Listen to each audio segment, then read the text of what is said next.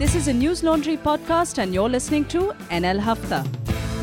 This podcast may contain explicit language. Hello and welcome. I hope you had a prosperous Lodi and may what you sowed, I fucked up. What is it? May what you reap, what you sow. Whatever you have sowed, may you reap it. क्यों Hartosh sir यही होता है ना जवाब? The agricultural cycle is not your strong point. आगे चलते हैं. ठीक है मतलब वैसे लोहड़ी जी साढ़े यहाँ जब भी लोहड़ी मनाते हैं मैं तो कहता था क्या मैं कता प्रीता नाल चरखा चंदन दा. Come on हरतोष शाबाश चरखा. No, you don't want me to sing.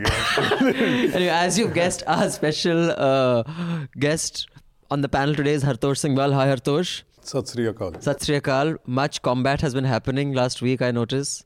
What? 1.25 lakh se ek ladai.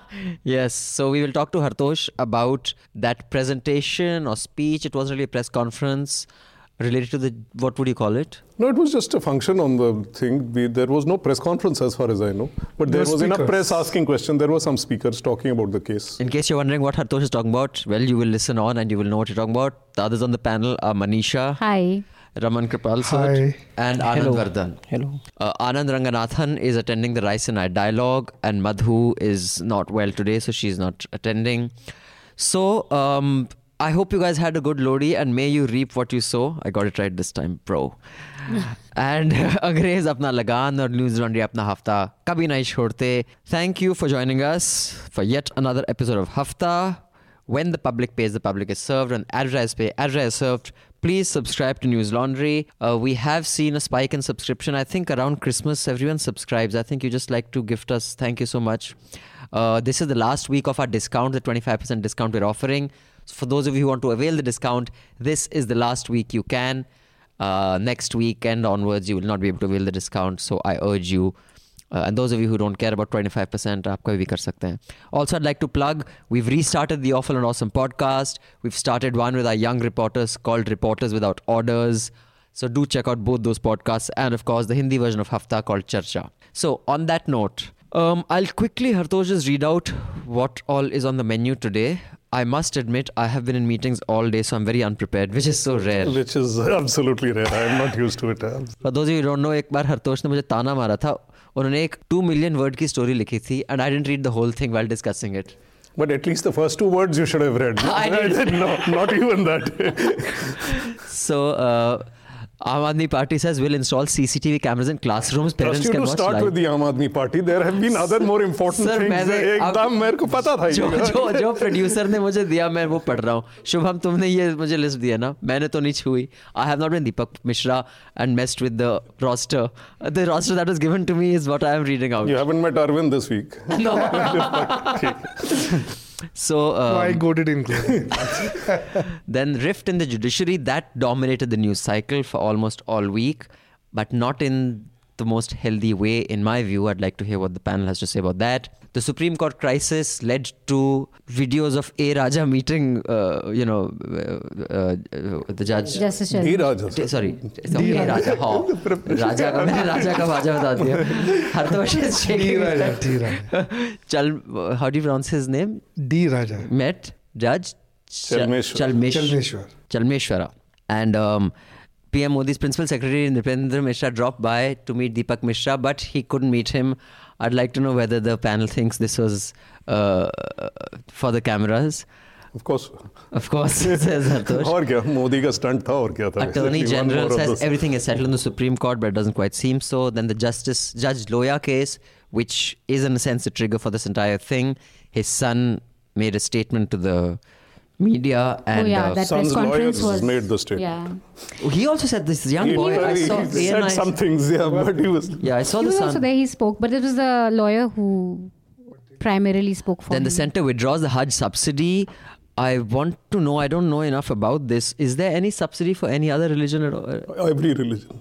Every religion? We love subsidizing pilgrimages. Oh, I see. Okay. Because I know the... आज एक्सप्रेस ने कल ही छापे हैं 5 डिफरेंट क्या कहते हैं आपकी दिल्ली गवर्नमेंट ही क्या कहते हैं वैष्णो देवी के लिए देती है. But the Delhi government will give not a subsidy, they will give free holiday to 1,000 people. I don't know how they'll pick those people. I mean, that's not the fair. Express has a list of 5 subsidies which are different states and centers. So is this a very progressive move or is it just another dog whistle? Gang rapes shock India again. In fact, there have been a series of rapes again in the news. So clearly, after the entire Nirbhaya outrage, not too much has changed. The Aadhaar was again in the news today. Yesterday there was a Supreme Court hearing on Aadhaar. Yes. Is it? Yes, yesterday. But nothing substantial has come yet, or any indications of which way it's going. Nothing. So, okay, I still don't know whether I should get an Aadhaar or not. Hartosh, do you have an Aadhaar card? I've been forced to get Aadhaar. Oh dear God. Last month. Yeah, You guys- and under duress protest everything, but I मुझे have. अकेला छोड़ दिया तुम सब ने, सिर्फ मेघनाथ ही बचा है. चलो मरेंगे तो साथ ही मरेंगे. And Israel PM's visit, Netanyahu's to India, which has again dominated much prime time. I won't say debate, it was just cheerleading, which okay, I guess is fine. And I wish Madhu was here. I wanted her to weigh in on the Aziz Ansari bit, although this is not Indian news, but it has become a big thing. And we just have one lady today on the panel. So anyway, let's get you. And Praveen Togadia's lost, but Congress has found some affection for him. It is one of the most incongruous couples. Let's not talk about Padmavat. We'll just talk about that in the Awful and Awesome podcast. So, and of course, Mewani versus Republic. Should we start with that? Is that okay with everybody? Yes. Okay, Hartosh, your take on this. I'll just tell the audience that there's an independent MLA from Gujarat called Jignesh Mewani, who was recently in Maharashtra, in Chennai, giving not a press conference, but he apparently was talking to the press, and he asked Republic mic to be removed, and a couple of journalists said no, and he walked off. Some are saying that see how the Chennai media stood together, which is the story I bought initially. Some are saying he was justified in removing it. I'd like to know what Hartosh thinks, and have I represented the situation correctly, or was there something I missed? Once we get all the MLAs party correct, etc., then yeah. No, look, first all my sympathies with anybody who has to deal with Republic TV is crap. Yeah, I mean, it's crap. It's not journalism. But I mean, I think that no one person should be in the position to decide what is journalism, because the RSS will decide somebody else's crap, Congress will decide somebody else's crap. Right. I think Jignesh certainly erred. For me, it is a simple situation. This is exactly what Republic TV feeds off in any case. And I still think that irrespective of what I think of Republic TV, that as journalist, I don't think it is for anybody to decide who is a journalist, who is not. I think it is okay that Jignesh does not engage with Republic TV, doesn't give them comments, etc. But if it's a gathering where he's addressing several people of the media, then to pick and choose, I don't think that's something I agree with or is viable. That's all. Right. Raman sir? No, if it's a question of pick and choose, yes, it is not right. But I think Jignesh is within his rights to say that he doesn't want to address to Republic, even if it is a press conference. See, if you are running a kind of campaign against someone, I mean, like in case of Shashi Tharoor, if you just start calling him that he is a murderer, and against Mewani also they started a different kind of campaign, but vilifying him all the time. So I think he is within his rights. So that's what I feel. Okay. Vardhanji? Yes, so I was saying that the position that it had not to be Jignesh's call, the mic of which channel has to be there or not, is a no-brainer. He can't decide on that. But the thing is that why we have this kind of polarized television, where we are addressing to a particular set of echo chambers. Now, we underestimate the role of technology in that. Means more and more TV channels are trying to sound like me and you. The way we hold our drawing room discussions or informal chats. So in pursuit of that kind of audience, they have polarized their positions. So when we, to an extent, political discourse also, when they moved from the conversations of newspapers to websites and social media and instant box office television appeal. Even political discourse shows signs of that, and even say Republic, then you have a different poll position. So to cut a long story short, I am saying that after 20-30 years, when we will be looking back at the kind of television discourse that was in, say, 2018, we would understand the role of how technology, the social media evolution changed that. Okay, although I don't know which drawing rooms you've been sitting in, that if they're trying to sound like, but if I spoke like that in my drawing room, my mother would throw me out of the house. So drawing rooms means any informal chat. Sure, I get what you're saying. Manisha ji, your I think view? anyone who thinks that Jignesh Mevani was not justified doesn't watch Republic TV. And I do. Night after night. This is not just propaganda. He clearly, during the Bombay Bandh, he said things like that coward, Jignesh Mevani is a coward. He took instructions from the Congress on phone to burn buses in Maharashtra. That's the level of propaganda that you're dealing with. Absolute lies spread about someone. People who watch Republic treat Arnab as a news person, which he does present himself as, would probably want to blame Jignesh Mevani for the Bombay Bandh, and probably feel that he actually took instructions from Congress to burn buses. And this is not just one night, night after night. So how do you deal with that? What does someone like Jignesh Mevani, who does not have, who's not, you'd never do that to, say, somebody like a Modi or Amit Shah, who has that, you need his interviews, you need access and whatever. So you'll never do that to him. Jignesh Mevani is not at that level. So he doesn't have other media outlets where he can put his word out or whatever. And you have this propaganda running against him. So obviously he'll say, I don't want to talk to you, because kuch bolega bhi to uska, they'll just twist it, and the next two prime time will be about how, look, Jignesh. So you don't think it was anything as an like attack on press freedom? gang. And I think that he's justified, but I think it wasn't a smart thing to do, because like Hartosh said, it won't stop Republic. On the Chennai thing, I think even the Times Now guy who told Jignesh that, okay, we are not going to ask him to leave and we won't take your bite if you don't want, he was standing up for his colleagues.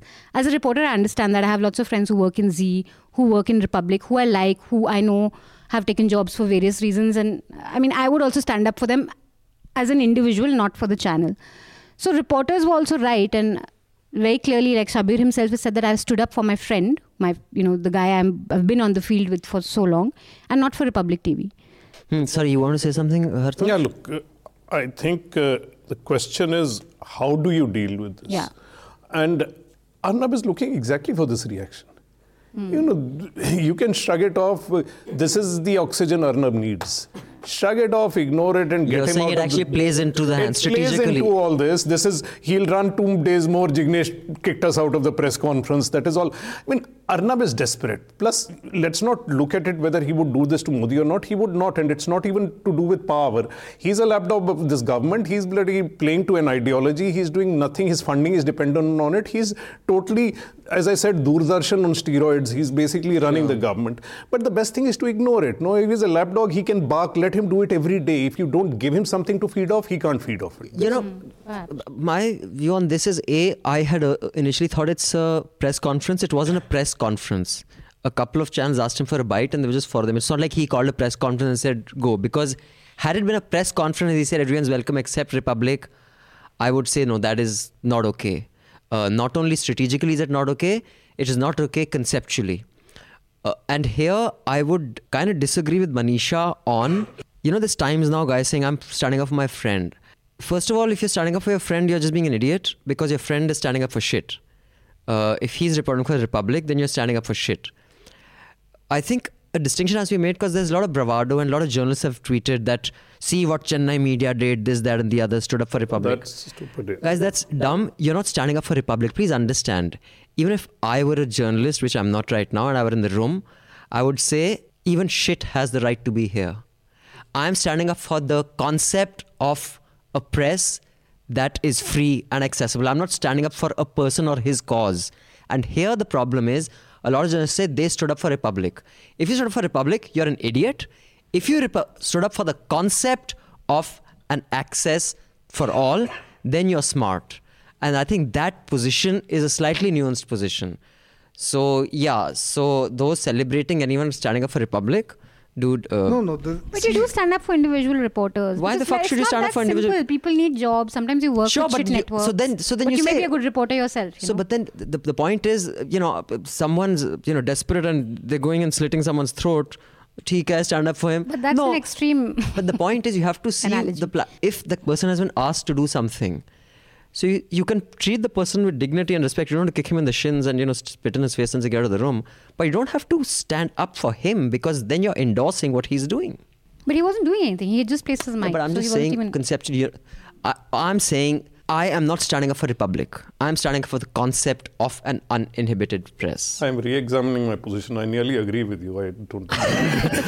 So Raman sir, he was saying something. No. He said that the strategy. I mean, Arnab wants this kind of thing. I agree, but in this particular case, Shashi Tharoor initially was cooperating with Republic. I think initially he had spoken with Republic. But gradually when he saw that he is being dubbed as murderer and there's one reporter who was chasing him. उनसे surround कर लिया था, तब चारों तरफ से घिरे हुए थे. So I mean, Shashi Tharoor, that strategy failed. No, but don't engage. But you don't have to push them out. Push them out. I think you don't have to make yourself available. No, from other side of the spectrum, say Wire. Now, last week, a women journalist from Wire posted something on social media, Danitri Dhar, that Dalit activists in Gujarat heckled her. Yeah. And heckled her, and when she complained that to her editors in Wire, she was told that please don't complain, it will derail the movement. So, Hold on. I don't think she was from. Was she from the Wire? Oh, she yeah, was from the Mirror, no? No, she was from Wire. She is. What is the Mirror? No, Mumbai Mirror. There was one more reporter from Mumbai Mirror, who was with her. I see. Okay, I read the Mumbai Mirror. Was this reported? I mean, no. So even media news, watchdogs didn't take it up. So now, when editors themselves become co-activists in a movement, so it would derail the Dalit movement. And she was in a detailed post. She has said that the activists said that you are a Brahmin, you are a Dhar, and they misbehaved with her. So there was this is just a different kind of case of editors not standing up for the. Sure. But what does that have to do with someone being thrown out of a press conference? How are they No. What I am saying is that here, at least Arnab with on steroids at least stood with his reporter. I'm not sure. I'm not sure the connection. I think it's hugely problematic if this incident happened. I am not even aware of it. Yes. But I don't see the connection at all. And I think Arnab standing up for his reporter, what his reporter is doing, the same nonsense that Arnab is doing. Also, there are enough reporters from Republic who have said that they were bullied into something and they've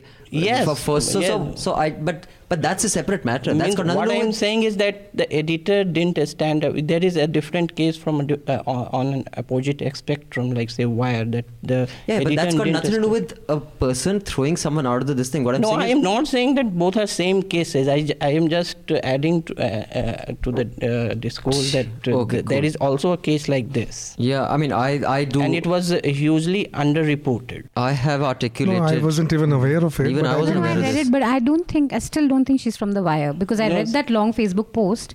She is from Wire. I think that's a case that requires separate discussion. Yeah, and we should have some facts before us. But I don't see that there is any analogy this side of that side of the spectrum. Actually, she is from Wire. Okay, so I'd like to now move on to. Jignesh is from the BJP. You can't tell me and Arnab. No, I'd like to run one quick email, and then I'd like Hartosh to tell us that event, what it was about, and why it's important. This is from Vicky. It's a 71-word email. Wow, Vicky, maan gaye. Hi, I'm a subscriber for a year now, and I love your podcasts. It would be great if your stories could have an audio link as well, so that one could hear it on the go. I like your reports, but I'm not a reading person, and I guess there would be many more like me who can benefit from this feature. Politico has it for some of their stories. Vicky, that's a very good idea. It's on our to-do list. I'm looking at Shubham, our producer. Shubham, we should start doing this with some of our stories. audio, it's like an audio book. You can read the report. We should give that to our subscribers. That's a great idea. Thanks, Vicky, for your subscription. Appreciate your support. This one is from Vijay. He says, "Hi Anil team, I have been a fan since early 2016 and became a subscriber in September 2016. I know you like short emails, so I decided to compose the first few points that I want to make in the form of tweets. As an active tweeter for more than a decade, I think it's better in tweet form. I enjoyed the first episode of Reporters Without Borders. It is actually Reporters Without Orders, not Borders. Reporters Without Borders, alag hai wo. It was a refreshing change from the Hafta format that we have all got used to. There was so much information exchanged with very little idle chatter. Good that Abhinandan acknowledged that. This is bound to become a big hit. Thank you. My email from my namesake and fellow Dr. Vijay, read in Hafta 154, was spot on about the known predictable positions and the usual panelists. This is a format of Reporters Without Borders is innovative. Now that you have a Hindi Hafta, you should reduce the usage of Hindi in the main Hafta. Well, Vijay, we'll try, but if some people are more comfortable in Hindi, I won't, discourage them from speaking in whatever they used to. But yes, I get it. Since we have a Hindi Hafta, we'll try to keep this strictly English. And lastly, I want to gripe about subscription renewal. I renewed my subscription for the first 6 months, about a week before you offer the 25% year-end discount. You shouldn't extend that courtesy to people like me who renewed or subscribe anew within a short while. Okay, Vijay, you can just write to me at abhinandan.sekri@gmail.com and I will make sure you get the benefit of the discount and we'll send you a tote bag. I hope you're happy. Thank you for writing and thanks for your support and thanks for your inputs. Hanji Hatorchi, bataiye, what happened? Why did it happen? It was one in several functions that have been held. I think it was a function held by the entire Kavita, Krishnan, John Dayal, etc. They just wanted to discuss what had happened in the Loya case, and I came and spoke about, different people spoke. I think for the first time, Niranjan spoke about how he came to do the story, which I think was very important. Everybody should hear it. Yeah. There was an old associate of Judge Loya, who had worked with him in the Bar Association, had been in college with him. He spoke. Justice Kolse Patel, retired High Court Judge from Maharashtra, he spoke. And I think Indira Jaising spoke. And I spoke there. I think everybody had a different version on the case. And Niranjan is, for those of you listening, is the reporter who actually was the first one to do the story on the Justice Loya death. So I heard a lot of people describe this as a press conference. It wasn't a press conference because then people are giving a twist that why are these people holding a press conference? It was not a press conference. There was it was no question answer. It was not even a discussion. Each one came and spoke. That's all. There were cameras outside. They all spoke to me. They spoke to different people. But there was no press conference. It was not meet the press, address the press. It was a gathering of audiences. The press happened to be there because they wanted to be there. I mean, if they weren't there, I couldn't care less. I mean, But with this gathering, the new narrative began. And the narrative was the lobbyist.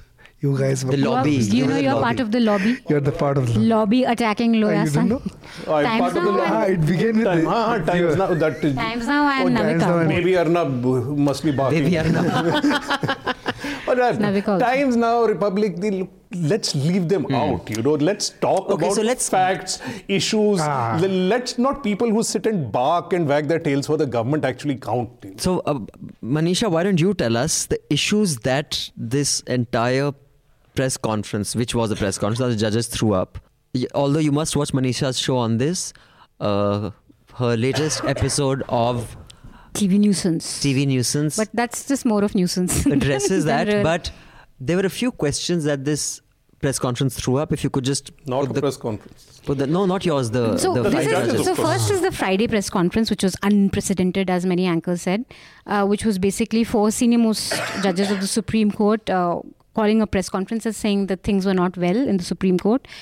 They didn't really pinpoint what the issue, I mean, they weren't really, I think it would have been nicer if they were clearly saying things, what is really wrong. But the gist of it was that the Supreme Court has a way in which cases are allocated, and they were not happy with the way the cases were being allocated right now under Deepak Mishra, the Chief Justice of India. They felt that there were cases of national importance that were going to benches that he preferred, and he wasn't explaining why it was going to those benches. And there was also, it was hinted that these benches were going to people not necessarily with the right expertise or the right sort of seniority required for those cases.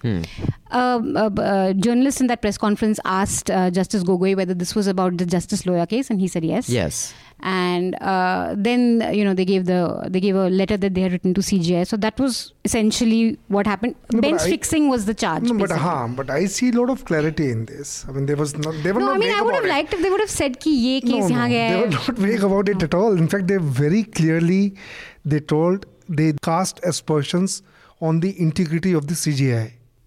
And I think that is as far as they can go as judges. Going further would be a problem. So I was there at the press conference. Oh, you were? Attended the press conference. Why were you there? Why was I there? I think I'm a journalist. You and Shekhar Gupta Maybe are both there. I'm part of some lobby. I've just heard, according to this baby Arnab, whatever he is.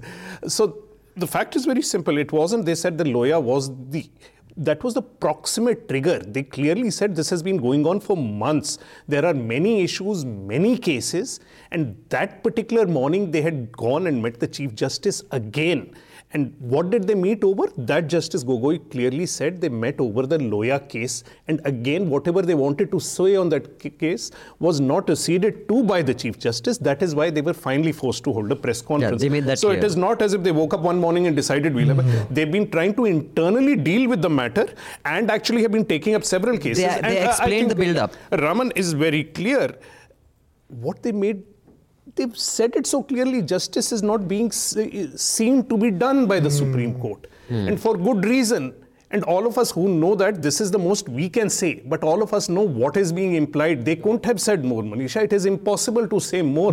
But I think the implications are very, very clear. They pointed clearly at what is wrong, and that is rotten, what they are hinting and suggesting, and that's hugely problematic. It's not about experience of judges and few judges sitting there. It is far more serious. In simple language, they convey that all the cases are fixed. Because the way they are being rostered, the way they are being directed, to some benches, so all cases are fixed. So that should be. And that they wanted to, tell the public. I'd like to come back to Manisha. Before that, Anand, which is Wayne, on the issues that this should have raised in debates, but didn't. It became, mudslinging. After Anand. I think people jumped the gun in terming it as historic or fight for democracy and something. It was something to do with the administrative functions of the Supreme Court and not the jurisprudence part of it. So it was a storm in a teacup which would be settled over tea. So, not at all. But has it been? Not in the least. It is in the process. I think it would be settled. Not in the process. I don't think it is. Let us speak as journalists about facts, what have happened. I am not a journalist. Clearly.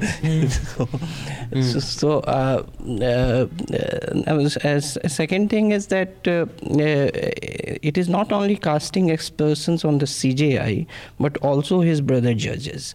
Because if it is a case of allotment of cases, then casting aspersions on the administrative, prerogative of the CJI to allot cases. Now, to judges to whom these cases have been allotted, it is casting aspersions on them also.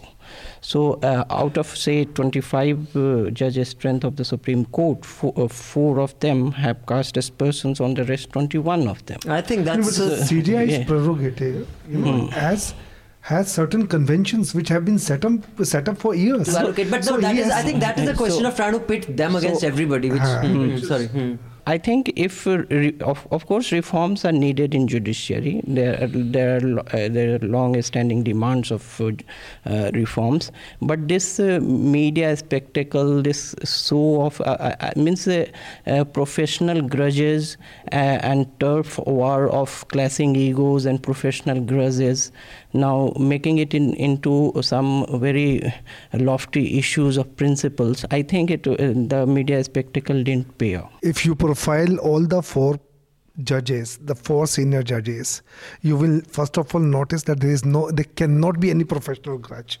Chalmeshwar is there for for donkey's years, Gogoi is going to become the next CGI. Yeah. So if you just see the profile of them, there's no probable cause. We cannot brush this as a professional. See, this is a very pat sort of categorization. It's also the official spin this government is very desperately trying to give to this whole issue. And clearly the facts don't weigh this out. Those 4 judges have not batted for any political party. They have not looked for glory themselves. They've staked everything with nothing to gain. Justice Gogoi risks everything and stands to gain nothing, you know. And they have 2 other people who are subsequently in line to be Chief Justices. To say it's 4 against 21 is rot. Within the judiciary, it's clear they have far more support than the government is claiming. The government is trying these WhatsApp messages, the same kind of narrative that we just heard. The simple fact is they are saying something essential. It's not an administrative matter. They have said it's an administrative matter that is interfering with the very process of justice. It is unparalleled in our history that we've reached this stage. These are 4 judges on whom the government is trying to get dirt every day. They are men of integrity whose record has not been questioned so far. We can go one by one and look at all of them. They are not batting for any political party. They are not batting for any ideology. They've stood on all sides of different cases. They have come together because they are worried about the very institutional sanctity of the Supreme Court. Sure. And I think everybody is trying to diminish it purely because they are batting for this government, which is really to use a word, up shit's creek for whatever they've been doing institutionally. They've damaged institution after institution, the election commission. Sure, their track record hasn't been great. Just one thing. Motives are matters of subjective speculation. Absolutely. What are we are judging each other subjectively. Of course we are. But usually ego classes don't necessarily end up in tangible benefits. So then may not be professional benefits, but egos always don't lead to benefits. Yeah, but even though everything is subjective, I would, want to weigh in saying that even in case of justice, probable cause is something that is looked at. Even though realities are subjective, you base them on some evidence. I mean, I could say that, I'm seeing horses flying in the sky because that's my subjective thought of what I'm seeing, but there has to be some evidence. But there are 2 points I want to make. One is actually a point that is not, it's a point. It's an observation that the Supreme Court lawyer made in a discussion the other day that I was hosting. He said that he doesn't like, while he wasn't weighing in on the right and wrong of, but he did say that at the Supreme Court stage, he doesn't feel there should be anything like seniority, like these judges are seniors. Because when you become a judge in the Supreme Court, you have got 3 or 4 decades of work behind you in the legal space. So once you've made it to a Supreme Court judge, then who is senior, who is junior is just a question of tenure. It's not substantive in that sense. I don't think these judges have, if we go back anywhere, raised questions about seniority or junior. What they have said, particularly that specific judges are being picked out. Like I said, very different from saying that is to do with seniority or junior. Interesting observation of his. But as far as this, which was also attempted on prime time, on a lot of debates, that so these guys are questioning the integrity of all of them. I think that is disingenuous, and that is not the case. It's like saying, when Azharuddin was match fixing, then you're saying all 10 were match fixing because everyone fucking knew he was match fixing. I mean, there have been enough books written, if you know agents of these sportsmen, and I know many of them personally, the guys who were fixing matches, the rest of them knew they were fixing matches. But to say that if that guy's fixing matches, so you're saying all of them are fixing matches because they know? Yeah, they know, but they don't rock the boat. They're just doing their job. They go out and say, we won't take money. If you're fixing, I'll go on with my job. So we know Azhar fixed matches. Was Prabhakar proved in court of law? Now, are we saying that court has, I think, exonerated Azhar? Okay, but he was guilty at one stage. But what I'm saying is whether he fixed or not fixed. The life ban hasn't been lifted. But Hansi Kronier, when he said he took money, it was all 10 culpable. So I think that is a nice way of kind of just trying to pit them against everybody and making them the outsider. I don't think it's a convincing argument. I'd be very surprised if anyone actually who wasn't already committed on a position would be convinced by that argument. That's my submission. See, the issue was the roster was manipulated. Okay. Now you look at the cases, how it was manipulated. Case 1, case 2, case 3. It's so clear. It's so clear how the cases went to some other judges. It would have gone to Chalmeshwar and other. Now, Manisha, rather than the debate becoming about who shook hands with who and how, who went out, could you just list a few of the answers that Primetime could have given us as this as trigger? You had listed a few in the script. For a layperson, I think just to make it clear because I personally felt that the press conference, it didn't spell it out to me what the system was, what are they alluding to when they say that benches are being fixed, which cases were these that they were talking to. I think the first day of the Primetime, we didn't really know which cases was he talking about, except Loya that was mentioned. So I would have liked to know what are these cases of national importance that we're talking about. And just basic systems of the system that they're questioning. I think the Primetime should have focused on that, but of course it became about politicians and D. Raja and all that. And you got the Raja right, huh? She said D. Raja. But I do think that if they're saying, doesn't it naturally then question the integrity of the judges to whom those cases have gone? Because if he's fixing a case, if he's fixing a bench... I think so. So what you have to do is report on who the cases have gone to and have continuously gone to. It's pretty clear what is being said. Why do we have to say that? I think everybody should be reporting that. They should be reporting this case went to. So exactly. This case went to look at the last 6 months of Deepak Mishra, against whom, by the way, unlike these 4 judges, there are very serious and strong charges, which he has himself been part of judges deciding. Not general, specific charges. Specific charges, specific cases from house allotment, etc. And I'm saying that because these are pending cases. We are not saying this as some speculation or tarnishing. These are what are on record before us. Yes. And in this case, we should look at the 6 months of his tenure and we should examine where the cases have gone to, which case has gone to where, and look how these are being dealt with earlier. Maybe we should do a table ourselves. Raman sir, what do you say? No, it's there. The table had come. CJAR, I think they had. CJAR had. Consortium for Okay, now before we move on from this subject, one quick one, and I want to move to a related subject, that is Justice Loya's death and his sons and lawyers' press conference. The video was being circulated that, Justice Chalmeshwara should not have met Mr. D. Raja. And that was improper and whatever. After that, PM Modi's principal secretary, Mishra, dropped by to meet CJI Mishra, and he did not meet him and he went away from outside. I want to reasonably know, maybe even within, be honest, how many people think that actually the principal secretary of the Prime Minister goes to the Chief Justice and gives a note under do bolo ki main aaya hu. And he says many mil raha. And he says many mil. Like when a meeting at that level is set up, is it set up? Acha driver gaadi nikalo zara try karte ho mujhe dekhenge nahi. How many people called it out? How many journalists called it out as ridiculously stupid? And how many people actually realistically you think believe that is how? It was in all earnest that meeting. Let's start with this side. You think people believe that when people watch that on TV, or you think it served the purpose it was supposed to serve? No, in absence of details, I cannot say. But yes, he is one of the highest ranked bureaucrats in the government. He can't be meeting the CJI without prior notice. So I think. I feel the same. No, but the CJI must have taken the prior appointment. No, clearly this was to show, देखो हम नहीं मिलते, देखो Justice Mishra इतने proper है, हम इतने proper है, वो गया वो मिला भी नहीं. But जो channels ने, अब channels कितनी फटी हुई होती है. Even the channels who are anti-government and who are like rabidly anti-government did not say that. Like, which idiot believes that the principal secretary went and met him and said, oh, nahi mil raha.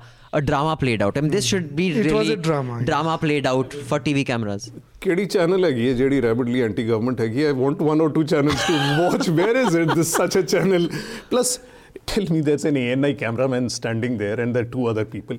For the life of me, I will give them photographs of the PMO and tell them they recognize Nirpendra Mishra sitting in a car with his profile. Suddenly we are getting Nirpendra Mishra. It's not as if he's standing there and knocking the door. He's sitting in his ambassador with his arms folded and we are getting a profile shot of him from the camera. Nirpendra waiting outside the chief justice. Ridiculous.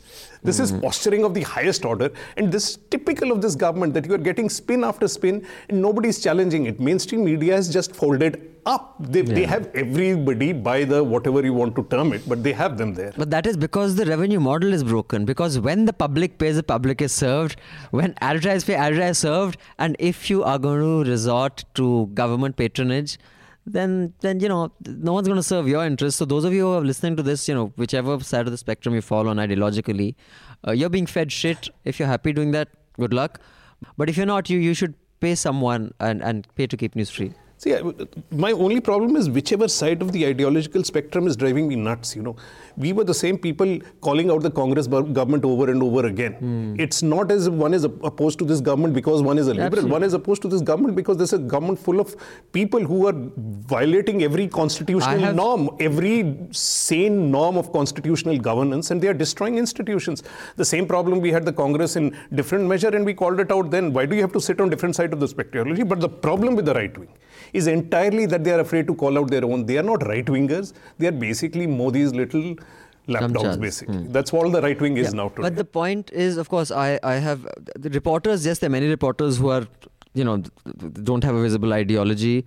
I have always said, I think you were born for combat. And you have been shooting your AK-47, metaphorical, of course, no matter what you've been reporting on.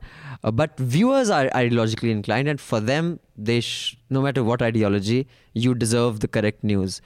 Manisha, have anything to say before I move on? No. Okay. There could be other possible reasons of someone not meeting someone.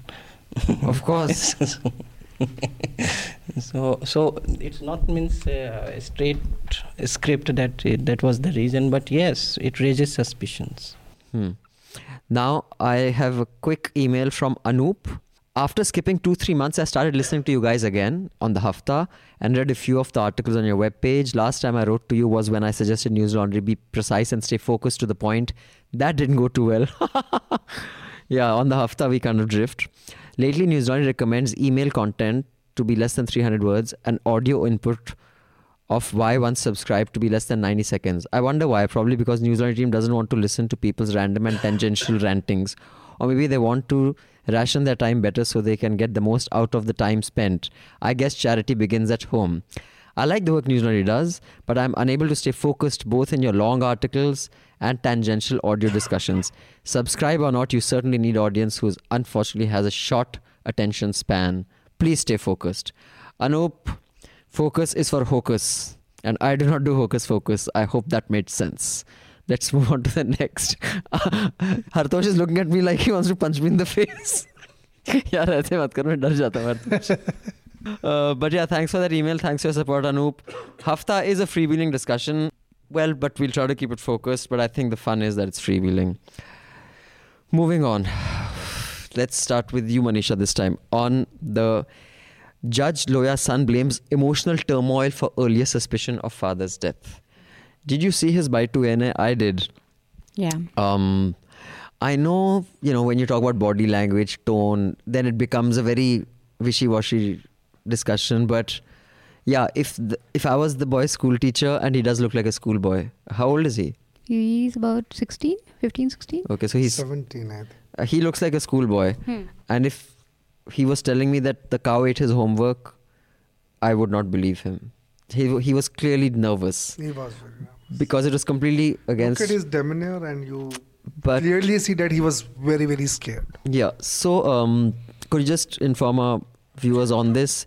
And do you think this could have got more airtime, which it didn't, for obvious reasons? Of course it did. I mean, after this press conference, you had Amish, the lawyer who was with the boy, on Republic TV, talking about why people should stop asking for an inquiry into Loya's death and that they should respect the family's feelings. So it is... I'm not comfortable saying exactly ki theek hai, pura scripted tha, or the boy was forced into saying that, and there's this... of course, no one can say that I don't know, that's a little tough to say. But then you look at how things follow. This press conference happens, and for the next 2 days, the two lapdogs of this government, the whole the whole prime time saying that the family wants the media to back off. Why aren't you listening? So clearly the press conference... no, the narrative became the lobbyists. Yeah. And also to say that, look, the family doesn't have a problem, stop harassing them. Yes, and the family on the other side. Yeah, so, and in fact, the lawyer was intervening most of the time in the press conference, if you see. Yeah, and the lawyer was there on Republic, the lawyer was there on other channels also.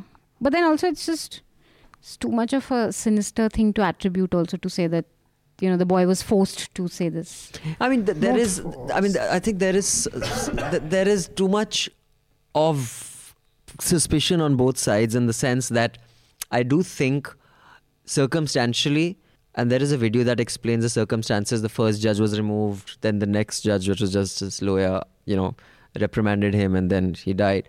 I mean, it would, make you, raise your eyebrows. At the same time, people are saying conclusively this guy's family has no history of heart trouble, so therefore he can't have a heart attack. I was like, dude, that is a bit much simplistic. But what is worrying is that context has been thrown out of the window.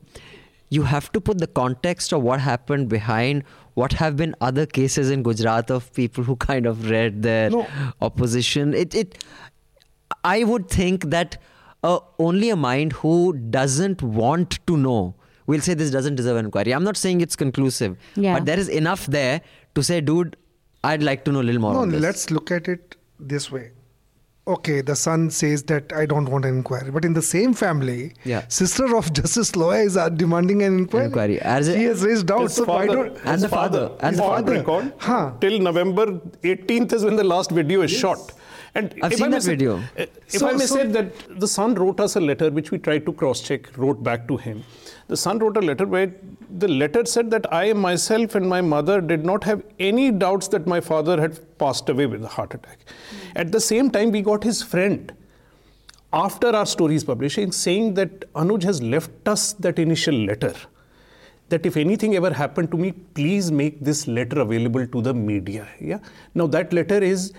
So that means till December 2017, he's not told his friend that boss, I've forgotten about that letter, that initial, that means till December 2017. He had left a letter with his friend. The son had left his letter with his closest friend saying, release it to the media if anything ever happens to me. So it is not the initial turmoil. Only place where his mind has changed supposedly, according to his lawyers, is between December and now, and no facts have come out. To change that suspicion. So to say that it was the initial turmoil is not borne out by the facts, and his own actions is all we are saying. Over and over again, we are saying, look, this is what the family has told us. These are the facts on the ground where we've gone and checked. A lot of things are not adding up. We don't know what has happened. And this is what Niranjan's important thing was. He didn't go searching for the story, neither did we. He was in a hotel in Pune after another story when Loya's niece approached him and said, are you willing to do this story? This is in 2015. Nobody is touching the story. This is what has happened to my uncle. He said, can you make sure we talk to your mother, to Loya's father, to Anuj? He spoke to all of them then. They asked him to go ahead with the story. The son was not going on record. The father said he has no faith in institutions. The story went to the Week. The Week didn't publish it. Came to us. We ran through due checks, videos. At no point was anybody going out searching for a story to hang the government with. This is a story came. We developed it, and there are questions being raised. Should there be an inquiry? Of course, there should be an inquiry. Who's afraid? As I keep saying, Amit Shah should be the first person standing up and saying, I want an inquiry. Doesn't he want to come out as BJP president and say, look, I have nothing to hide. Here are the cases, these are facts. Instead, we have all this rigmarole where everybody else is speaking for Amit Shah. But we know where the voices are coming from. Raman sir, you were saying? No, I just said it. If there are too many speculations to stick one's neck out, one would prefer to come in the last scene. If it is not an anticlimax. So second thing is that you can be nervous before camera. Means people are nervous in family functions if you put them in front of camera. So, and different family members saying different things, there are possible explanations for that. Means different family members react to an event or an incident or a death differently. So in absence of any concrete thing, it would be very difficult to say anything. Just add one last point. And irrespective, let us take Anuj at face value. What we are saying is after that, a lot of things have come out in terms of the records, everything. This is somebody holding an important constitutional position. Even in the most ordinary deaths where questions are raised, you don't wait for the family to say, please inquire. Sure. But the inquiry has to happen irrespective of where the family stands. And what is this about? Let the family rest. I mean, what kind of argument is this? That I find funny. That if the family says, "Ab jaane do to jaane do," family says, "Kar do to kar do." Okay, I'd just like to move on this subsidy issue. And after the subsidy issue, I'd like to briefly touch on the whole CCTV cameras. I know it's not a big news, but I just find it a little worrying. I'm surprise, I'm not in favor of this. That, like, why the fuck do they have like CCTV cameras? Like, you have better places to put CCTV. Put it on the nukkads where, guys are picking pockets. Yes. You want, like, children to be watched. Anyway, we'll come to that later, because my song is related to that subject. The Hajj subsidy has been scrapped. I'll just lay the context for our listeners. The government has scrapped the Hajj subsidy. It has been celebrated as a very progressive move, and this money will be spent in educating minorities. No doubt with yoga instructors who will tell them to start the day with chanting Om.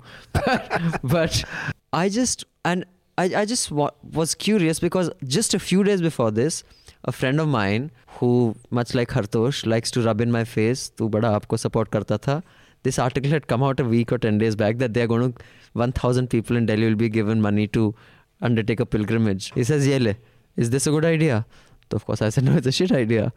But how many subsidies are there? Does anyone have any information on this? No, subsidy, I think apparently is only on the air travel. And that is also by Air India. Hajj. So, Hajj. So the Air India is government vehicle, okay, and so all the subsidy has been given to the MPs and to all kind of people, to government employees also, if they travel by Air India. Okay. So it was limited to the air travel. If you go by Air India just for the Hajj. Yes. But there's obviously a long waiting list for this, right? Because there's a limited amount of seats that Air India has. Yeah, no, you have limited number of people also going to Saudi Arabia for the 1.40 lakh, I think. I see. So 1.40 lakh. So if say 2 lakh people apply. So they are pre-decided. So if the 2 lakh people apply, so they pick up 1.40, first come first. Yeah, I mean, it's a follow-up of 2012 Supreme Court verdict, which said that it has to be phased out in 10 years. So they just did it in 2018, in 6 years. So also they can work fast, huh? Shows on something. So also the Quranic verses don't endorse any subsidy on Hajj travel. So Quran says that if you cannot afford, you should not go for Hajj. So some Islamic scholars had also were against it. Against the Hajj subsidy. Hajj subsidy. So also the travel is just one part of thing. Hajj committees, Hajj bhavans are there, Hajj buildings. There's a Hajj terminal. So no, that's for air travel only. But they do other activities also. They give free coaching to Muslim students for appearing in competitive examinations and other things. They have not been disbanded. So their Hajj is a committee is a different. Means they have not been disbanded. This is just for subsidy of the travel. So all those Hajj committees that do the education, those still exist. Those stay as is. And you see, are those government funded? Yes. No. They are like NGOs. Okay. Some of them get funds, but they are very rich. They must be getting Saudi money, man. No, they have huge land. I mean, huge land. We need, sir. There are two things that if you're doing, I mean, at the risk of sounding a bigot, if you're doing some work, Islamic related work, they have enough. And in today's day and age, if you set up a right-wing think tank, you'll get a lot of money. So and that also, the thing is that now for Ajmer or say Chhat travel or Vaishno Devi travel sometimes, the train services, special trains, so that is also a kind of subsidizing religious travel. For holding Kumbh Mela, I think they spend around 2,000 I think if we can actually just sort of stop spending on the Kumbh and let people come on their own and start educating the RSS instead, we could gain tremendously from this. But there are different things like Hindu temples are a lot of Hindu temples are government properties. So government can can use temple land for public functions. So that is not true for the minority institution. Because institution like priest. I just want to make one distinction, Hartosh. I mean, although I don't have a committed position on this, I haven't really thought this through in detail. But you're suggesting everything else you think. When I have taken a position, I've thought it through. A lot of things I don't take a position on, a strong one. On this one, for example, the Mount Mary Church, when I was in Bombay, it used to cause a fucking traffic jam like hell on Pali Hill. It's a tradition that's been happening. So, there's bandobast over there so that, there's no stampede. I don't know if that qualifies as a subsidy. Similarly, the Kumbh is something that's been happening forever. And if the pontoon bridges are built for it, or security arrangements, I'm not sure that's a subsidy. Or tents are put up. That's a public event. I mean, but you still travel on your own money, na, to Kumbh. Sure, but I mean, the point is different. The point is that are there any subsidies? Real pilgrimages there are. You should go they don't take tickets. Special trains don't take tickets. They don't take tickets. Oh, really? All sadhus never take tickets. Hey, sadhus will not take anyway. But Sadhus and pilgrims also. They never take tickets. I mean, for the Kanvaria pilgrim trail, all the inauspicious trees are knocked off by the side of the roads because Yogi Adityanath believes certain trees cast shadows which will create problems. I mean, you can go on listing the ridiculous things. I have no problem. I think we shouldn't have any of these. But the point is, this is a dog whistle government, We will talk talaq. Okay, of course it is bad. We all agree it is bad. But they don't want to look anywhere else. Sure. A Hajj subsidy, you had 10 years, you will do it now. You are approaching something. It is entirely about selectively targeting, naming and pointing things. No, there's no doubt it's a dog whistle. I think there is no... You're not willing to look within, I mean, it is as if every other religion in this country is so progressive and so forward-looking, that if we reform Islam, the India will be so far ahead of everything, will be great, Yeah, and the anti-Romeo squads. And they will not turn around and say that there are enormous amounts of government funding that goes into, say, Sikhism, etc. But there they won't do it, because they also have their select minority that they want to target. I mean, right now there is because a separate politically with Sikhism, they want to say, the Sikhs are our own. Sure, so there they won't. Manisha, do we have any list of any other than the special trains and the Aam Aadmi parties? No, I mean there's Mansarovar where you again make arrangements. But then apart from the train that Raman is talking about, I don't know of pilgrimages where your travel is paid for or subsidized. There are arrangements, security, health, lodging, blah, blah, blah. Bandobast, as they call it. There are special trains to just cope with the crowd. They are not free tickets. Nobody pays for tickets on those. Nobody pays. And those are not the only ones. As I said, there's a list I think we should have had it prepared, which are substantial. The Express has listed in. So it is not just... Then we'll provide a link to that list below this podcast. You can click on the link of the other subsidies that are related to religious functions or events. Okay, after this, I'd just like to move into the Aadhaar. I'd like to touch on it quickly. Do you want anything specific you want to discuss, Hartosh? Because I want to go on to that Aziz Ansari issue as well. Is there anything specific? Aadhaar, and the CCTVs. We'll end with that. Okay. So before that, here's an email. This is from Arindam. It's 614 words, so Arindam, I may not be able to read the whole thing. Arindam says, "Hi NL team, I have followed Newsnight from the very beginning, but only became a subscriber because I was having withdrawal pangs of NL Hafta. In this episode, the discussion was about the Quint story on Kulbhushan Jadhav. Ideally, I think if a story of a spy has to be reported, obviously the first step has to be reporting to relevant authorities. In case it's about a foreign spy working in India, and wouldn't hesitate to report, not because I don't value life, but rather I trust the Indian judiciary to treat him fairly, unlike a military court which has a different set of laws and is opaque."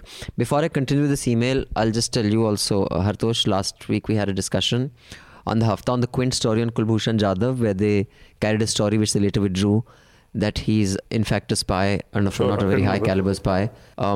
While I do admit that the story itself was not a great story, the merits of the story as a report, but I was not sure the position that almost unanimously all journalists took, that how can anyone do such a story, that if you have evidence he's a spy, you shouldn't do the story because it may compromise life. And the question I asked was, if there was a Pakistani suspected spy in Indian custody and you got papers to show that he's a spy, would you do that story even though that would compromise his life?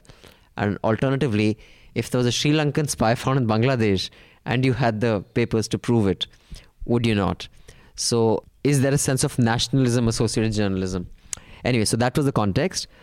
Arindam goes on to say, I wouldn't report or like anyone else to report when an Indian spy is involved because the first and foremost, the subject is Indian. Abhinandan pointed that why people are valuing Indian lives more over other lives about humanity. Wake up, buddy. If we had been an ideal world, we wouldn't be having borders in the first place and sending billions on armies. So stop dreaming about utopia. If I had been a Pakistani, no matter how wrong my country was, when it would have come to giving up HUD chief to India, I would have said no, because he is indeed serving my country in a perverted way. Nationalism isn't singing anthem and song, but rather what we do for country and protect our citizens. About heckling the Shivani, a journalist of Republic TV, is really problematic. Okay, we'll go on to that. I want to stick with what he says on this first, because there's a related email by a gentleman called Surgeon Commander Saurabh Bhutani, MBBS DMM MSc, who says, I have been a big fan of NL Hafta in particular for numerous reasons which have gone beyond the scope of 500-word email, but I was mighty disturbed while listening to Hafta 154 when you discussed Kulbhushan Jadhav. Here's my take. Abhinandan, you and the gang are seriously wrong if you are discussing that the Quint story has even the slightest merit. So, in fact, we said the Quint story specifically was very weak, but conceptually, if someone had information, would one do a story? Because my thing was that, is nationalism a part of journalism? Anyway, I'll carry on with your email. Any spy or agent working covertly for RAW or other agencies is doing so knowing fully well that his life and even sometimes that of his family members is at stake. But still he is doing his job and he is doing it for his country. That is the Republic of India. Therefore, even if you have a fantastic and very accurate source telling you he's a spy, you have moral responsibility towards the country, not just towards the individual, not to run that story. It does not matter whether the individual is presently in India or in enemy hands. You run the story, he's caught and kidnapped, he will be tortured, the hell to leak more information.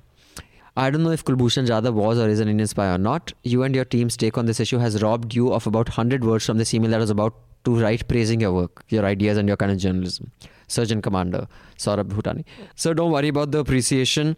Just the fact that you've subscribed is good enough appreciation for us. Thank you for your email. I'll just, because you've addressed both to me, you and as well as my friend Arindam. I don't have a firm position on this, but what I do know for sure is that the grounds that you must not do a story about an Indian spy but go ahead and do it on another spy, I'm not convinced on those grounds, because if embedded journalism that endorsed the Iraq war by US was criticized as bad journalism, by your logic, they should have continued to do that because it's serving their country's interests. So all I'm saying is that if you have a story that is conclusive, is your decision going to be different if he's an Indian spy, and is it going to be different if he's some other spy? Nationalism is fine, but you are a journalist. So while obviously Surgeon Commander, you're from the forces, your dharma is the country. I think a journalist's dharma is maybe public interest and accuracy. So the assumption in your mail is that everybody has the same motivation, which is not true in life. So that's my take on this. Hartosh, I'd like to know yours. You weren't there for the last hafta, were you, Anand? So I'd like to weigh on this. Before I do that, because it is important, and I think you should provide the link later. And there are 5 schemes which are listed, but the Rajasthan one is particularly illustrative about pilgrimage. In 2013, the Congress government introduced an all-expense-paid railway trip for senior citizens. Oh. In 2015-16, it was renamed Deen Dayal Upadhyay Varisht Nagrik Tirth Yojana by the BJP government with added air services.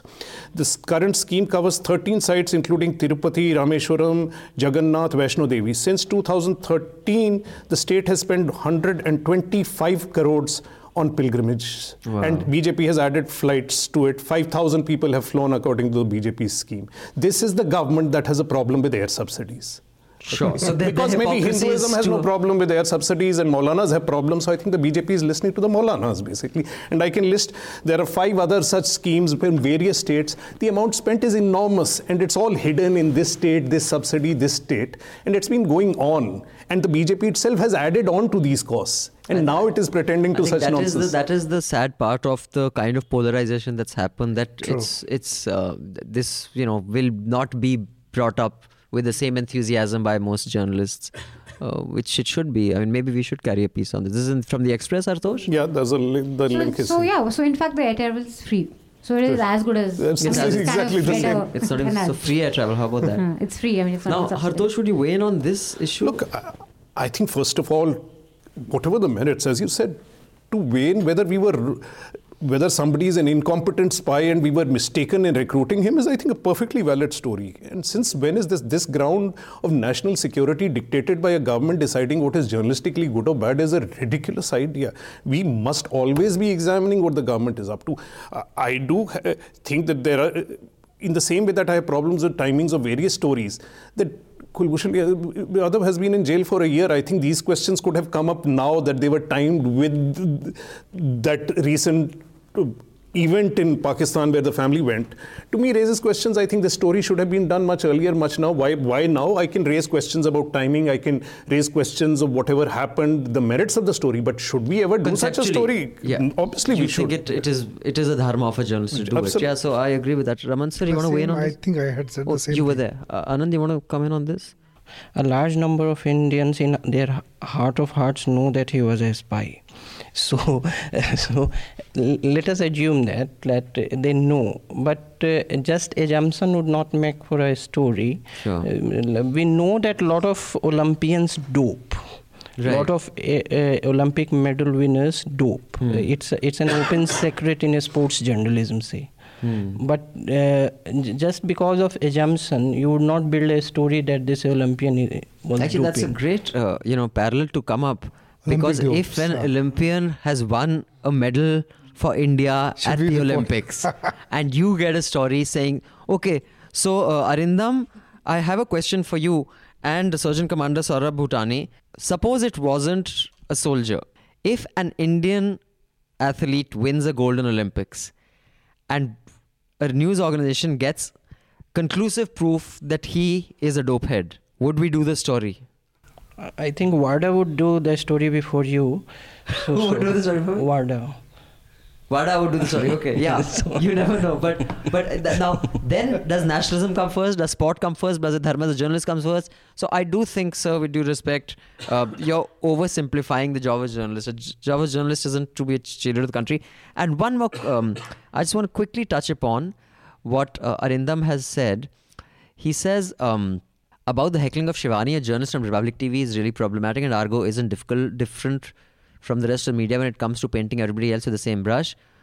The so-called liberal media always tags the right to media as illogical, loud and bhakt, while they aren't always like that. Okay, Arindam, much as I love you for being a subscriber, if you're saying Argo isn't loud, you're listening to your TV on mute, trust me. The TV media has become completely opinion channel where the editor dictates. I agree with you. I miss the days of DD when we just had news reports where the anchor never expressed what they felt. NDTV dekh lo. I will though comment Rajya Sabha TV for great news, debates and story, minus the 10 screens. Also, I'm hooked on to news reports and documentaries from Al Jazeera and Deutsche Welle, which have made such wonderful programs. So I have 3 serious problems with what you said, Arindam. If you think Doordarshan was better, trust me, you're just romanticizing it. It was the worst thing. Much as I hate Argo, and you know how much I hate him, it is definitely improvement on Doordarshan. When I remember when Mrs. Gandhi's body was lying in state with Sugam Sangeet playing in the background, no one had any clue anywhere in the country what was happening in the streets of Delhi. So, yes, if someone was jumping up and down and gleefully reporting that, I'd rather have that, though I don't think it's great, than not know what the fuck is happening. So if you are, romanticizing about only Doordarshan, you have a completely uninformed citizenry. Sorry? Arnab Goswami. Argo. I was wondering what it was a movie. And the second thing when you say about Deutsche Welle, let me tell you something about Deutsche Welle. A lot of people don't know what the model of Deutsche Welle is. Deutsche Welle is a German channel that runs on government funds. Every year, the Parliament of Germany allocates funds to Deutsche Welle, and every year they propose a budget, and the budget is passed or not. The channel puts programming out in all countries except Germany. Did you know you cannot get DW in Germany? The reason is that they said it will warp the market. Private enterprise should run news in the country because they will serve the public better. The government should not be running news for our citizenry.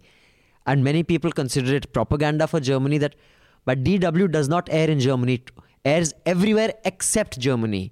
So the reason why Deutsche Welle exists, what they do and why they do it is completely different. So, like I said, much as I love you, there's lots you don't know about how news is funded and what it does, which is why I pay to keep news free. Sorry. So subtle. So yes, would you like to start with the Aadhaar? One thing about it, that romanticization of Doordarshan is also rooted in confusion of news readers with journalists. People have this misplaced nostalgia that those news readers were very aesthetically sound, they didn't show their expression. They were not journalists. They were news readers who were reading out a bulletin. Very true, very good point. They were reading out bulletins. They were not anchors, professional journalists. So and they were just chosen for that function. For diction. They had the diction. Can I just add, I agree entirely, but I think most of our anchors today are not journalists either, or professional journalists. Most of them, 95%. In fact... Sorry, one sec, let me finish first. Yeah, but means they have, they may be pushing an agenda, but they are journalists in even a mediocre sense. And there is a representation from across. He is also confusing bulletin with new. Doordarshan put out bulletins. Right. That he is missing, which is a thing missed in today's television news, that you don't have 30-minute news roundups. Right. That you can give you a sense of the world, what happened today, and that. So that is. Yeah, the 9 o'clock they've started. But international news is missing even then. Yeah. There. So that is. So I find a lot of those Doordarshan romantics misplaced in their nostalgia. I completely agree. You were saying, Hartosh sir? So not only just anchors, what I'm saying is that and I think we have to look at what has happened with anchors, and we haven't commented on it enough. If you look at the BBC model, anchors are not picked for what they look like and what opinions they express. They are good journalists who prove themselves on the field. Most of our anchors, the best of them from Arnab downwards, are people who have actually not done much journalism or proved themselves on the field. As journalists, they really are not the best reporters that we would have picked, or the people with best reporters on the ground. They've been picked for theatre in some senses. And which is why sometimes they ask really foolish questions. Some were ex-models also. Ex-models, exactly. That is true. Really? Who's an ex-model? Many are in business channels. Many women anchors Miss who India are contestants. Yes, there are many of them. I know at least 3, but anyway, yeah. So yes, you want to weigh in on what either of letters are saying? You guys have. Okay, Hartosh sir, Aadhaar. Bataiye, Aadhaar par has everyone read Nandan's piece? Nandan Nilekani wrote a piece, David Western Times of India. and Hindustan Times, both. HT also? Same piece or different Coordinated, piece? orchestrated campaign. Now here's the thing about Nandan Nilekani. Even in that piece, so Nandan Nilekani wrote a piece in the Times of India on the 17th of January. He says, John F. Kennedy popularized an important idea from one of G.K. Chesterton's book known as Chesterton's Fence. Imagine the fence in the middle of a road. Chesterton postulated that a modern reformist who sees no point of the fence must first figure out why it is there before proposing to destroy it. If you don't know why the fence exists, you should be humble enough to admit you don't know enough to change it. Self-regulating communities such as Wikipedia uphold Chesterton's Fence as a way to temper ugly debates. Then he goes on to say that when we started Aadhaar in 2009, we had a clean slate. We really studied the system. We studied how distribution works, how ration cards are being used. And after all this, we came up with Aadhaar. Then he goes on to say, and I quote, the quality of the debate on Aadhaar today would be a lot better if all of us could do the same. Now, I do think it's a weak defense of Aadhaar, but the problem I have with Mr. Nilekani is, and I think that's true for most people who are really smart, add to that if you become a billionaire, and add to that if you're an Indian male of high caste, then the kind of arrogance that you have without realizing it, I'm shocked he couldn't see the irony in the first 2 paragraphs of his piece, where he's talking about humility in the first paragraph and in the second paragraph that the quality of debate would be better if others had also read this. कि भाई हम सब तो illiterate हैं, हम तो चूती हैं, हमने तो कुछ पढ़ा ही नहीं, आपको चेस्टरटन पता है, आपको कैनेडी पता है, आपको तो सब कुछ पता है. एक बहुत बढ़िया कहावत है, अगर आप अक्लमंद हो तो बहुत अच्छी बात है, लेकिन ये नहीं समझना चाहिए कि बाकी दुनिया बेवकूफ़ है. I think that is the basic flaw in any argument Mr. Nilekani puts forward. He starts off, even when he's trying very hard to be polite and reaching across that let's meet midway and let's have a civil, he will throw in a sentence that displays an arrogance that I know better than you because I am so well read and smart. And I think this article reeks of that. It's a weak defense. And if you're talking about orchestrated campaigns, the evidence suggests that the only orchestration is of how great Aadhaar is. There are tweet storms about that. For those who don't know what a tweet storm is, sorry, not a tweet storm, a Twitter blast. It's called a thunderclap. A thunderclap is when similar tweets go out at the same time. Exactly the same worded tweets. To make it trend, basically. To make it trend. So yeah, I just think this Aadhaar, whatever happens, I'll get an Aadhaar if I have to. What the fuck am I going to do? But really, I wish the quality of debate were better, but it is because of the arrogance of the state. I would put the blame squarely there.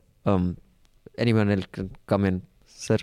No, I think there's nothing wrong to give an issue an iCard to a citizen, but linking it with everything that you do is something that everybody is objecting to.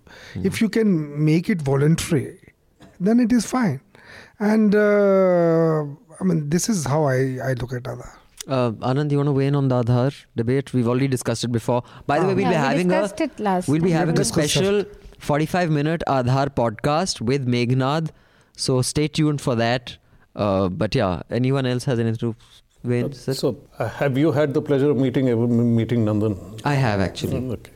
Now, way back, and I'm sorry, but I will recommend a story I did way back in 2012-13, which was on the GSTN, which is what runs the GST. We forget that this was also Nandan's baby, Nandan's brainchild, the GSTN that has not worked at all. It was designed even then to be 50% private, so it stays outside of the CAGs. Our entire GSTN is run by a private body, which is outside the government's purview. It has access to all commercial tax data and yours and mine income tax data, some of it sitting on their servers. And from the beginning, it was envisaged as something that will make its own profits by selling data. Is that right?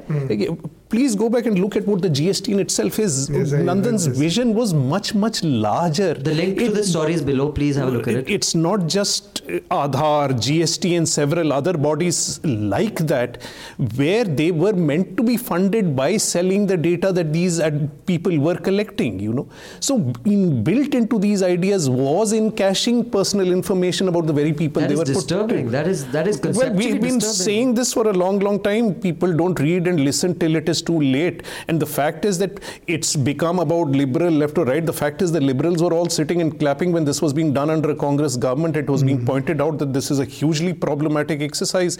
It's based on a complete violation of privacy. But once you take it outside the public domain into private enterprises, even government norms of privacy don't apply to the GST. And that is the body that's making a mess of GST today at the moment. Again, Nandan's brainchild. Wow. You were saying, Manisha? No. Nothing. I'll again get a mail that I don't allow Manisha to speak. No, please, I have nothing to add to this. Okay, so therefore, sorry, you have something to add, Anand? I think that if there are technological problems with it, I am not technologically equipped to comment on this. We should look for technological solutions and not political solutions to it. Many of the fears of Orwellian state trampling may be exaggerated, but we will have to see. I am in favor of that third world countries would need more technology, more than even the developed ones. And third world public administration needs technological inputs, whether it is through Aadhaar or what. But the fears expressed by, say, privacy activists or someone, they need technological solutions, not political ones.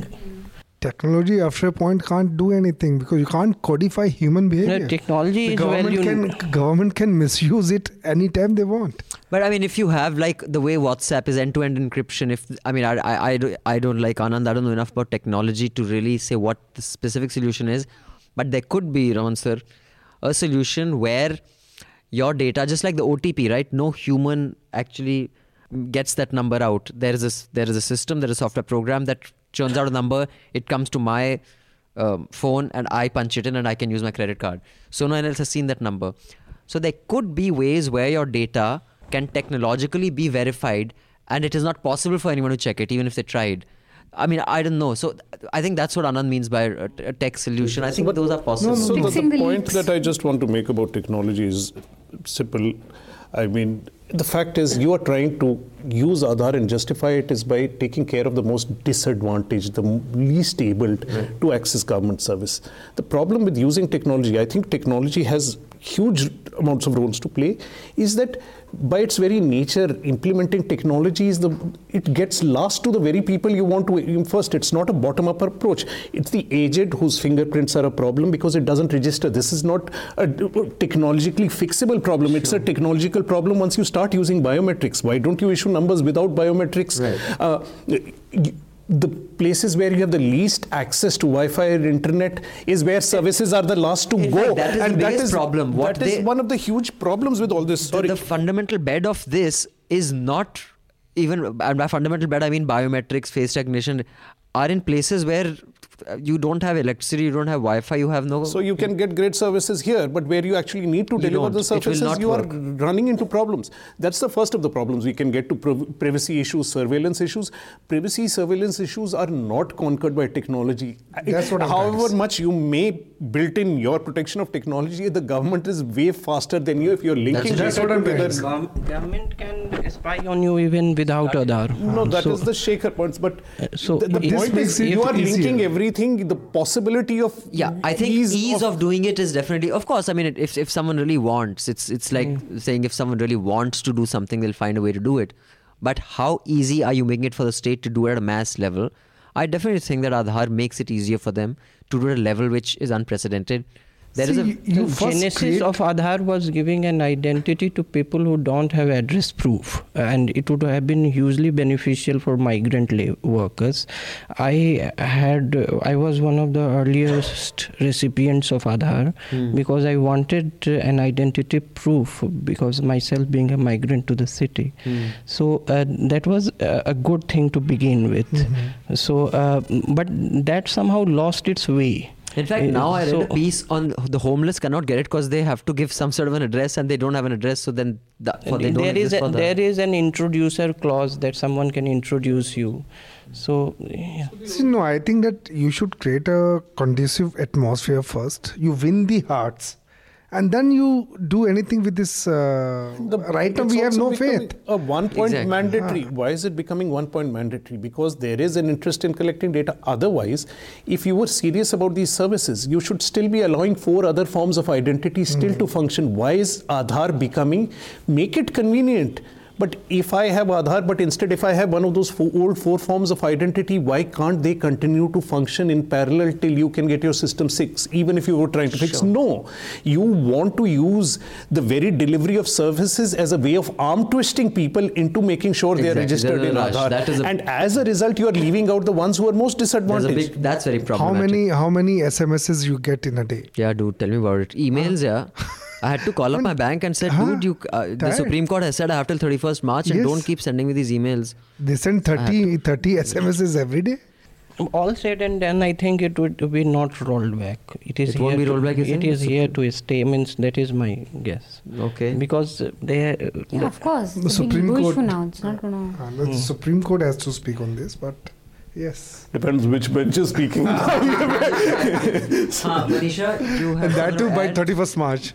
So, no, I think you guys have pretty much touched everything. So then why don't you go with the Ansari case? Aziz Ansari. And just lay the context and then the discussion around it. Pity Madhu's not here. I really want to hear what Madhu has to say. So, there's a webzine called babe.net which describes itself as a platform for girls who don't give a fuck. And they published an article on Aziz Ansari where the reporter spoke to this girl who's not named. She's given a pseudonym Grace. Aziz Ansari is a Golden Globe winner for Best Comedy Series. Yeah. He just won a Golden Globe. Yeah. And he was also wearing the Me Too, support the Me Too, whatever, badge campaign on the Golden Globes carpet. So the story basically talks about a girl who met Ansari and they went out for a date, and how he during the date did not listen to her verbal and non-verbal cues and kept being aggressive, kept sort of forcing her to have sex with him, and how it was a complete disaster and she finally left his apartment. And when the story came out, so the story is headlined, I went out on a date with Aziz Ansari and it was the worst experience of my life. The story came out and everyone sort of clubbed it with the Me Too campaign. Like, here's one more guy who's, again, whatever, a sexual predator. And subsequently, it got a lot of flack also from Guardian, from New York Times, where they felt that this was basically a case of a bad date and you can't club it with sexual harassment of the nature of Harvey Weinstein, and that it does disservice to a movement. So what is your take on this? And then there were many. Atlantic wrote a piece, Guardian wrote they didn't. Someone wrote a piece in Atlantic, someone wrote a piece in Guardian, there was a piece in New York Times, there's on television, there were some anchors who kind of flashed out. Anand's not interested in this at all. No, I think it was a very badly written story. I think the reason why we don't feel sympathetic towards the girl or her story, or don't even want to listen to it or just trash it, is because the story, the way it's written, it's very tackily written. Pieces of it don't flow. Certain things like the wine bit, where, there's this passage where she's saying that he ordered wine for me. A lot of people have said that, dude, can't you say which wine you like? Why are you waiting for? So I think, irrelevant details like that were given out to take away from the crux of it. What she was saying was basically that this guy who has a persona of somebody who talks about relationships, men, women, gender dynamics, is sort of has a public personality of, say, a feminist, was just not ready to accept or listen to the fact that she was not interested in having sex with him, and kept forcing her to, go ahead with the act. And so I think that is, though it should not be clubbed with Me Too, and I don't think we should discuss it at the purview of the sexual assault or Me Too, but it is an important conversation to have in terms of how, our notions of sex and our notions of how men should behave when women say no. And, it's the classic ladki ki naam hai haan hai type of situation. So I think, that's my take. But I do think it was clubbing it with Me Too was kind of a disservice. Hartosh sir, you want to weigh in on this? तो sir बार-बार के sir अब आप डांटते रहते हैं ना मुझे कि तू पढ़ के नहीं आता, तू चूतिया है, तू नीचे से किक भी मार देते हो, तो इसलिए मैं डर गया। सर कहने से बंद हो जाएगा।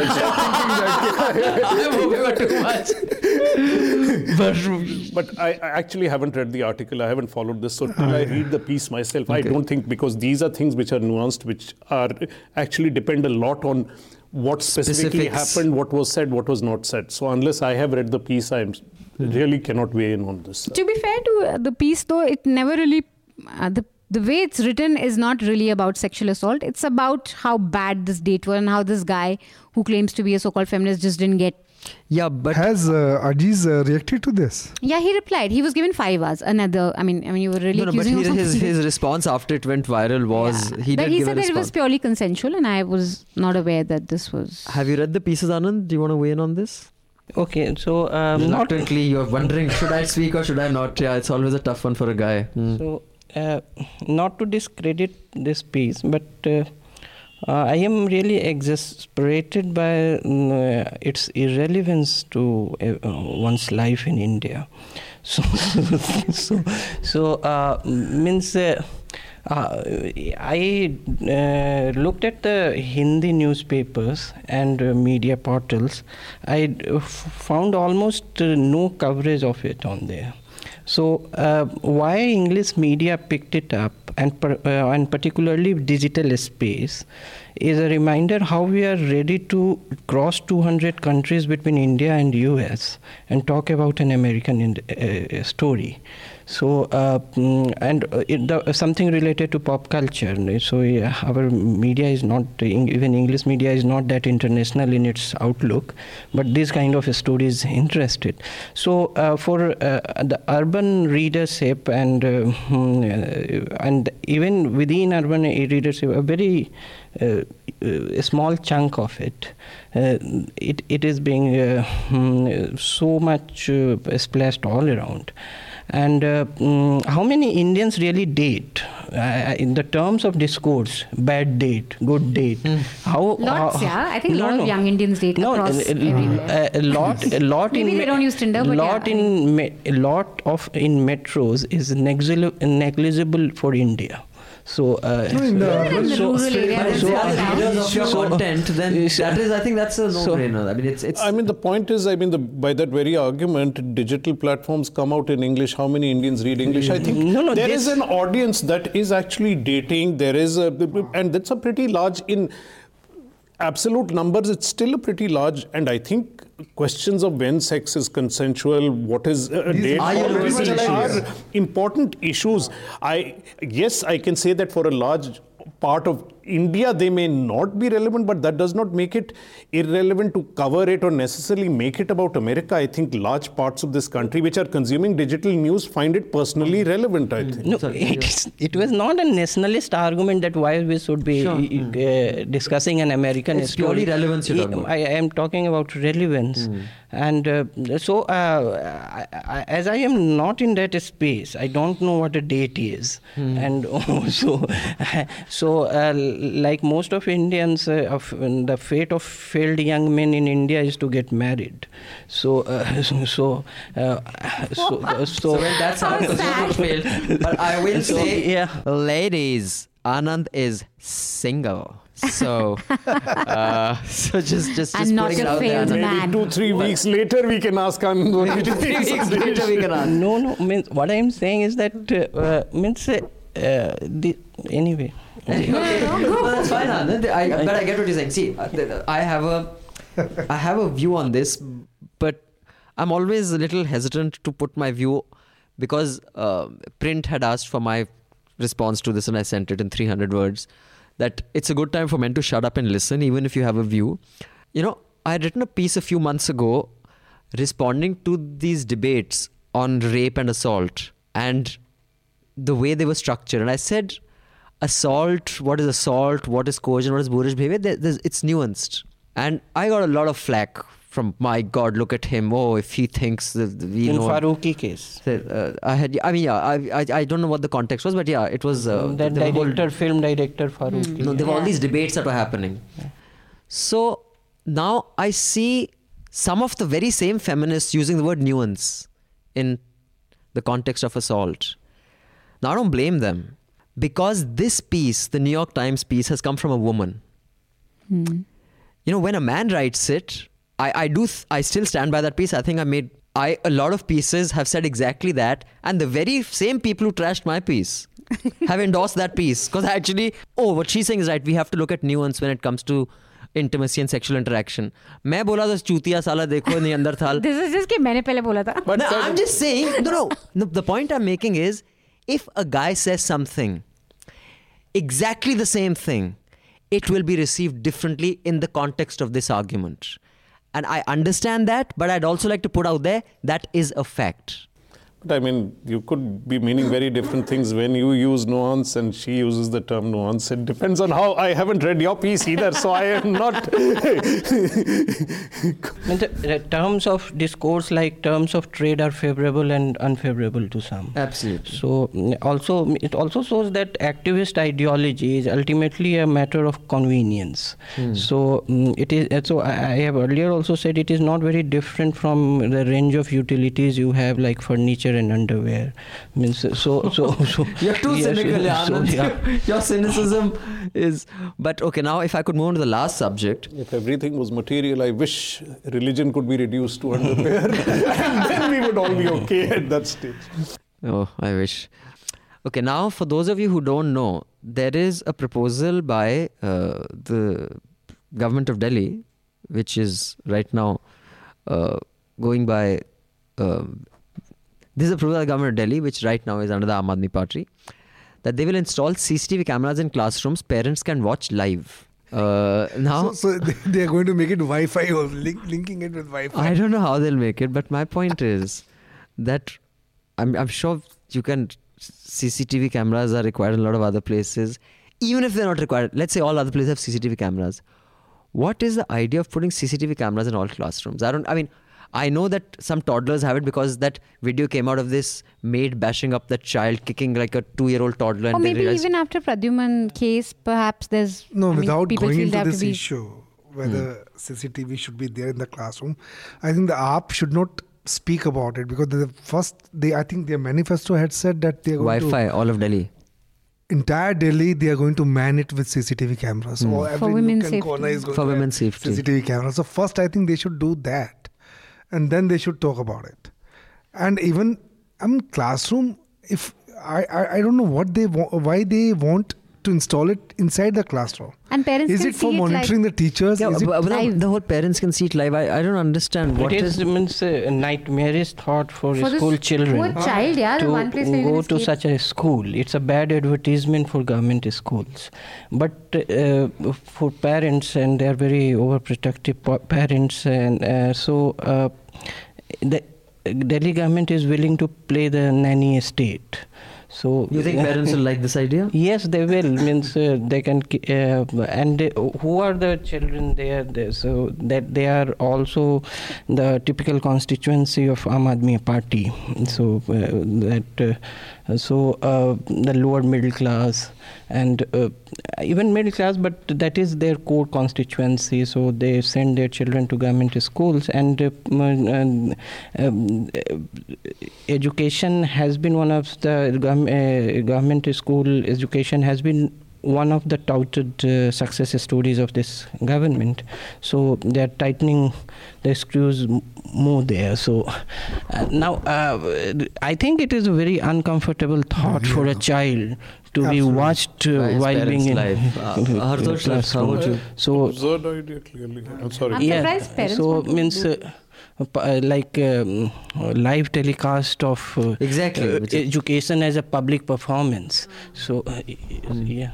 On the other hand, I would sense that occasionally teachers, while they are teaching, should be monitored by the principal. I think is an idea I can understand what is being taught, how they teach, etc.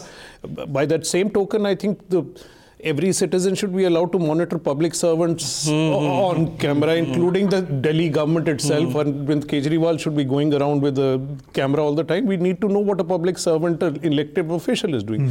But children, and school children, why? I would also, because I read the piece, if it had been because of the so many cases of abuse by teachers to children, it's to watch over that, we make sure that cases. Yeah, You but don't have many. yeah, exactly. It's not, but that is not surveillance even. can't be a deterrence. I mean, you just have to make sure that doesn't happen. Yeah, I mean, you can't No, on that I don't think. Like, for example, I do think there is merit in. I mean, I saw the footage. I don't know whether you saw that footage of that 2-year-old toddler being kicked around by that maid.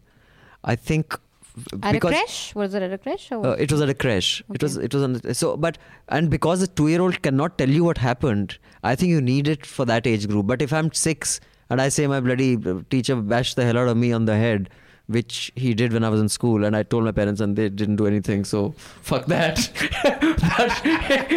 So Sometimes teachers can have good reasons. Very rarely, not a 6-year-old. Actually, even in.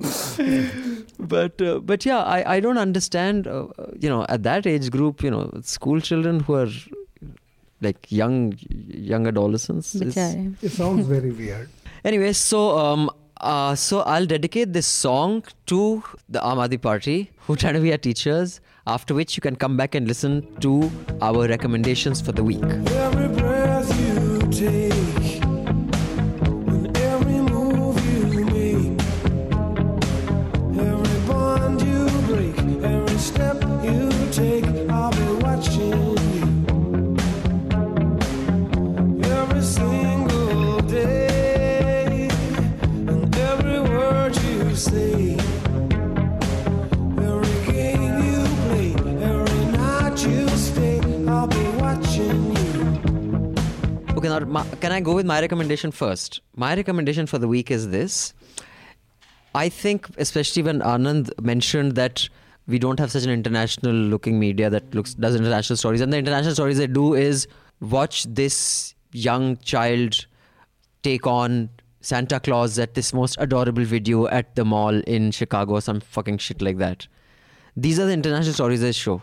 Now, I have read this in the Time magazine, in the Independent, in the journalist, in the M. Maclean's, which has a longer story. South Africa's second largest city is Cape Town, and they are in a 90-day running out of water, after which there will be no water in the reservoir for the city. And if you read this article, it's so scary that it can happen to Cape Town. And I have seen in Maharashtra, there have been water riots. They've been covered for the last decade. You see all sorts of water problems. In Delhi, you often see them, how the water table is going down. Yes. It is such a real problem. I wish this was the international story they showed rather than which toddler is playing in which Santa's lap and it's adorable. True. Because this is something this shit is going to hit the fan very fast in India. So that's my recommendation for the week. Please see that story and you should put pressure on whatever your elected representatives are to figure out water solutions, including water harvesting structures being made compulsory in your city, town or village. Anand sir, you would like to? Yes, I would recommend Sanjay Manjrekar's autobiography, Imperfect. I have reviewed it too. So there are two reasons I am recommending it. It's rare coming from a cricketer. So it's not a very Indian cricketer kind of biography and or memoir. He has shown a side of him which may not be very pleasant, and also sides of other cricketers and his own life which are not very pleasant. So it's an honest take in that way. Second is that for a melancholic and underachieving teenager in 80s and 90s, I think Manjrekar was the cricketing face of unfulfilled lives. So I like stories of failed people who ended up as failures, who didn't succeed later, because motivational stories of people who failed and then succeeded are very corrupting in a sense. So he is a man who was expected to succeed and failed and remained a failure. So these kind of people see a lot more than people who actually succeed later. I'll definitely. Well, very well put. I don't agree, but yes, very nice. Yes, Raman sir. I saw this movie yesterday, The Post, and Steven Spielberg has spun out another gem, I must say. What a movie. For all journalists. It reminded me, not just a journalist, I think I saw so many people in the hall. And I saw journalists, of course, and even for the non-journalists, I mean, it's the magic of, getting a story, a big story. Right. So and the magic of the newsroom that he has is beautifully done. I think I will suggest everybody to see this movie. Hartosh ji? I think basically I'm staying with politics. The Express piece which lists out the pilgrimages, for once I will say my own GSTN piece, because I think it was important what it was saying about GSTN and where GSTN has filtered it. I again want to recommend, I know it is fashion, that I think everybody again periodically every 2 months of this government should go read the Constitution properly. And I'm saying this because I want people to specially focus on what the Constitution has said about minority rights, minority institutions. So much nonsense is spoken in the name of majoritarianism, of what special privileges are given to minorities, that we forget and see how the Constitution itself has treated minority rights and separated them out from in a majoritarian state. To say that this is appeasement is to go away from the very basic nature of how the pact that formed us all as citizens. And that deviation is what we are seeing in the most menacing form today. Okay, and Manisha? So Dipanjana's piece for News Laundry and the whole Aziz Ansari affair, I think it was nice, and the New York Times piece on it. All right. So on that note, thank you for joining us on the Hafta. Do subscribe, spread the word. All you Mufat Khors who are listening to this free version of the Hafta, come on, subscribe. Because when the public pays, the public is served. And advertise pay, advertise is served. Join us on the Hafta. Thank you, panel. Thank you. Until next week. Goodbye. Thank you. All the News Laundry podcasts are available on Stitcher, iTunes, and any other podcast platform. Please subscribe to News Laundry. Help us keep news independent. To catch all our podcasts on news, pop culture, current affairs, and sport, visit newslaundry.com. Follow us on Facebook, Twitter, and Instagram. And subscribe to our YouTube channel.